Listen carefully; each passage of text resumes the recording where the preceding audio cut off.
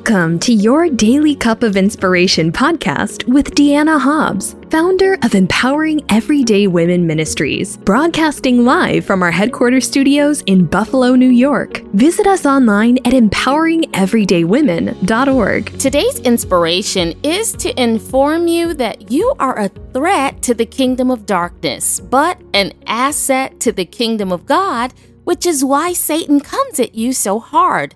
But know that in all these things, you are more than a conqueror through Christ, and no weapon formed against you will be able to prosper. Despite what you go through, walk in your authority and know that God will be glorified through your life. Welcome to this your Wednesday, June 23rd, 2021 edition of your Daily Cup of Inspiration podcast. It's Deanna Hobbs here, bringing you the biggest smiles and the warmest greetings ever. I hope you can hear the smile in my voice today and know how much I appreciate you tuning into the podcast globally. Our Daily Cup family is a strong army around the world, and because of your unwavering support, you are helping this 501c3 nonprofit ministry share the gospel. Every single podcast you hear is a free resource heard on select radio stations, iHeartRadio, Spotify, Apple, and Google Podcasts, Stitcher, YouTube, and wherever podcasts are heard. You are listening to the audio companion to today's written devotion, You Are a Threat, available right now at yourdailycupofinspiration.com. You can follow me on social media for more encouragement on facebook.com/Deanna.Hobbs, Instagram.com at I'm Deanna Hobbs, and also the ministry Instagram page at Empowering Everyday Women. I am thrilled and elated that the Lord has been strengthening me all week and filling me with words to deposit in your spirit. He is so good and faithful, and this is the set time and the appointed season for us to reconnect so he can release some uplifting encouragement into your heart. Well, the ministry received a beautiful praise report from Trinity in Ontario, Canada. She wrote into the ministry and said this: I was abused by an alcoholic father from the age of 12 to 16. I was raised by my grandparents who are Christians, but I resented my father and was filled with bitterness. So I turned away from God and ran to alcohol that nearly ruined my life. It will be 3 years in August since a friend sent me one of your devotions that started my journey back to God. Today, I am sober, saved, and thriving. I have forgiven my father and led him to Christ too. God is amazing. Listen here. Oh my, I feel like running around the studio right now.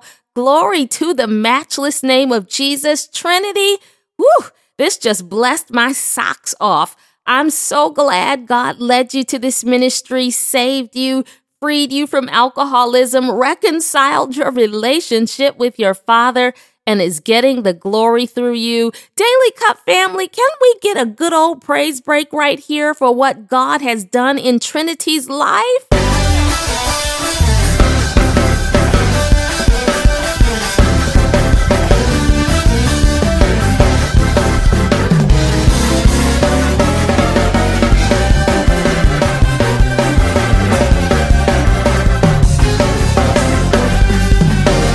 Powerful and inspiring testimonies like this remind us that God is transforming lives through this ministry. We are grateful for your support that keeps these broadcasts available online as a free resource to help others grow in their faith. If you are being blessed and you believe in our mission to share the gospel, sow a seed of any size at empoweringeverydaywomen.org/donate. Thank you for your generosity. All right, now it is time to receive today's word from God, but first a prayer. God, you are amazing and incomparable. I am so humbled by the grace you have extended me to minister a word from you to the person you sent to press play. Bless this broadcast. Anoint every word I say. Let it penetrate the deep places in the listener so they will, without a doubt, know they have heard a word from you. In Jesus' name, amen. You are a threat. Yesterday, I was sharing encouragement on my Facebook page. I love connecting with you all there, by the way.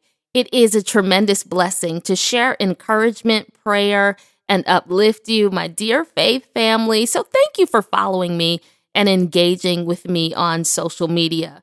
Tuesday afternoon, I was reading some of the comments underneath one of my posts. This is something I don't get to do as often as I would like. However, I felt the Holy Spirit urging me to do it yesterday. And when I obeyed, God drew my attention to a response from a woman named Shay Bryant. In her comment, she was very honest, transparent, and raw. Shay said she's been praying about something but feels like God doesn't hear her, isn't there, or perhaps that she's doing something wrong. I don't think I have any fight in me left, Shay wrote, explaining to me that her strength is all gone and she's mentally and spiritually drained. She then requested prayer and said that she had suffered a nervous breakdown 6 years ago and is presently tired. As I read her words, my heart broke for Shay. Not only did I reply, but I interceded for her. I know how hard life feels when your strength wanes and your mental health takes a hit. It is devastatingly difficult. It can make life seem hopeless and the fight look pointless, but no matter how hard things get, we are not fighting on our own. I have to remind myself of this very thing many days and nights as I fight through feelings of sadness, anxiety, and confusion due to my traumatic brain injury diagnosis. Forgetfulness is something I deal with daily, as well as negative thoughts that put me down and tell me that there is no way I can do all God has called me to do. Having not so positive thoughts constantly bombarding my mind is something specialists say is normal for someone with my diagnosis. But this will get better as I continue cognitive behavioral therapy. Like Shay, there have been days when I've been exhausted, not just physically, but mentally and emotionally. When I was first diagnosed with post-traumatic stress disorder and extreme anxiety, in addition to a brain injury, I had no idea how vicious my mental and emotional fight would be. Whoo, buddy. At times, it has taken every ounce and shred of faith I have in me to keep my head above water while feeling like I just might drown in my own tears. It gets dark. I have dealt with spontaneous crying spells, being startled and triggered, feeling like I'm dying because of panic attacks, getting jumpy, afraid and nervous, unable to carry on a one-on-one conversation because, well, anxiety. Frustrated over not being able to figure out simple things that once came naturally to me. In the early days, Daily Cup family, I didn't understand why God would allow this to happen. Have you ever felt like that? Like, God, enough. Why won't you answer me? Why won't you relieve this pressure? Why not take this burden? Why not work an instantaneous miracle for me? You know, I was reading John 11, where Lazarus, Jesus' beloved friend, suffered.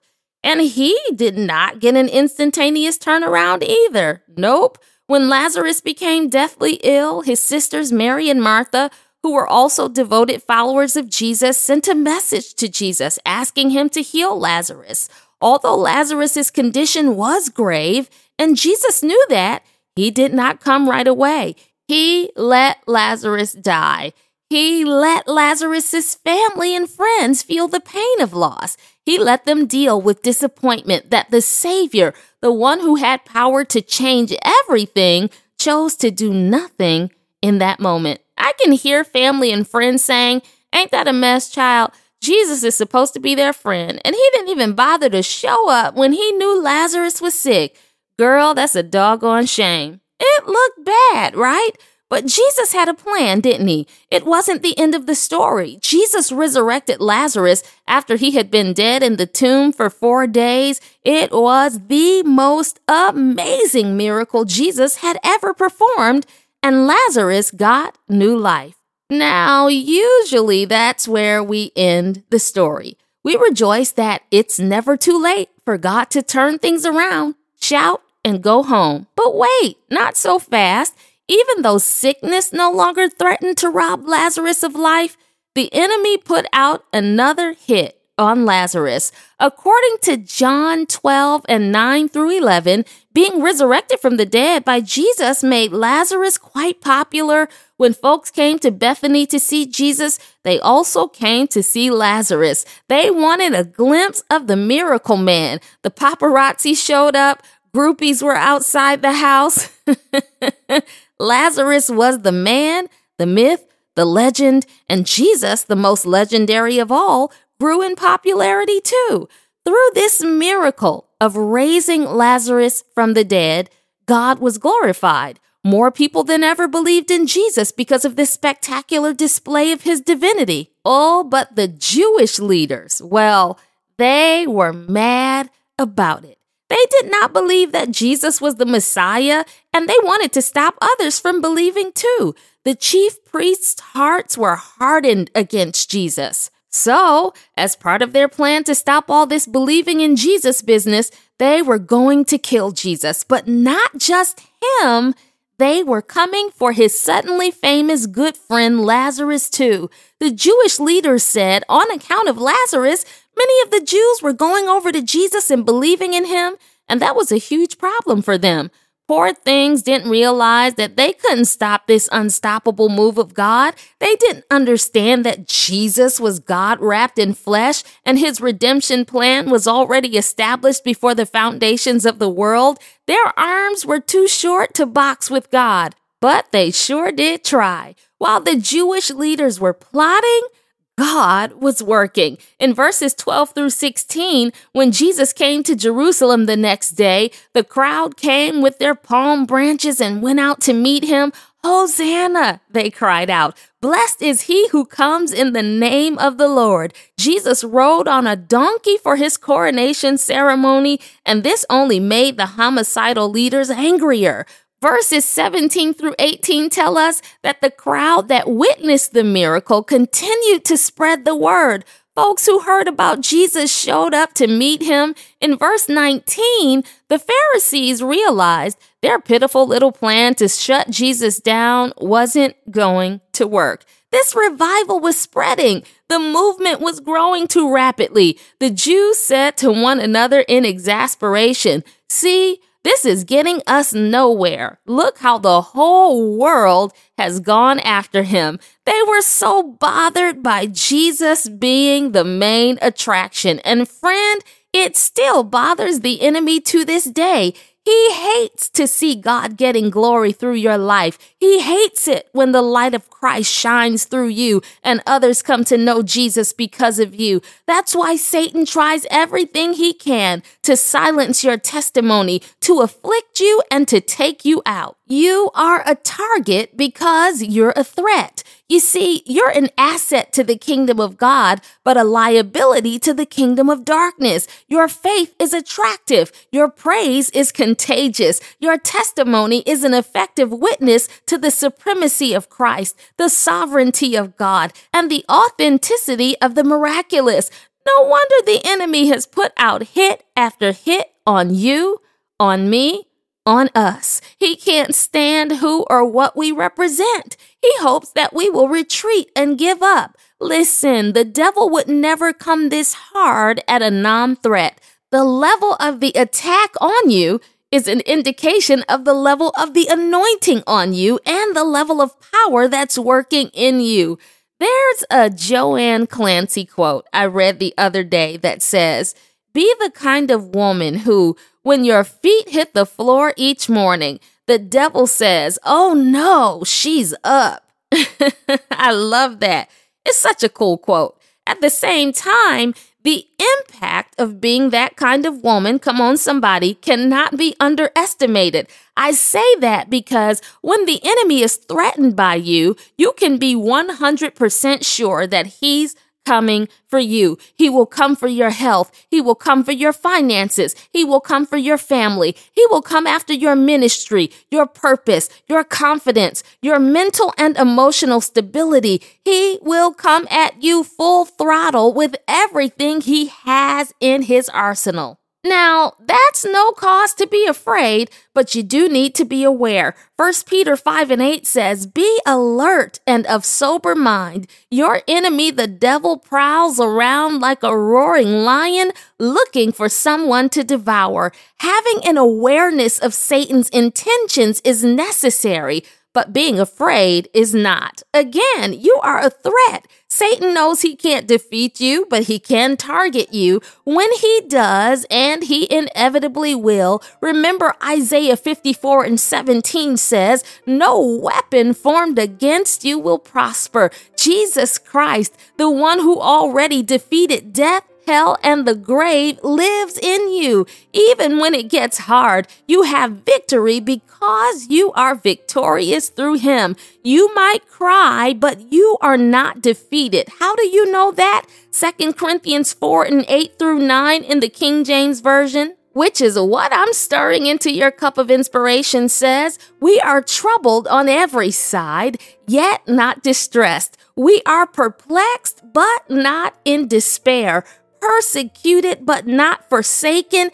Cast down, but not destroyed." As you drink down the contents of your cup, remember that this is what the Word of God tells us, but it is up to us to take ownership of what the Word says, internalize the promises of God, and believe them. When your faith is being tried and you are struggling, the Word of God is still true, it is still effective, and never loses its power.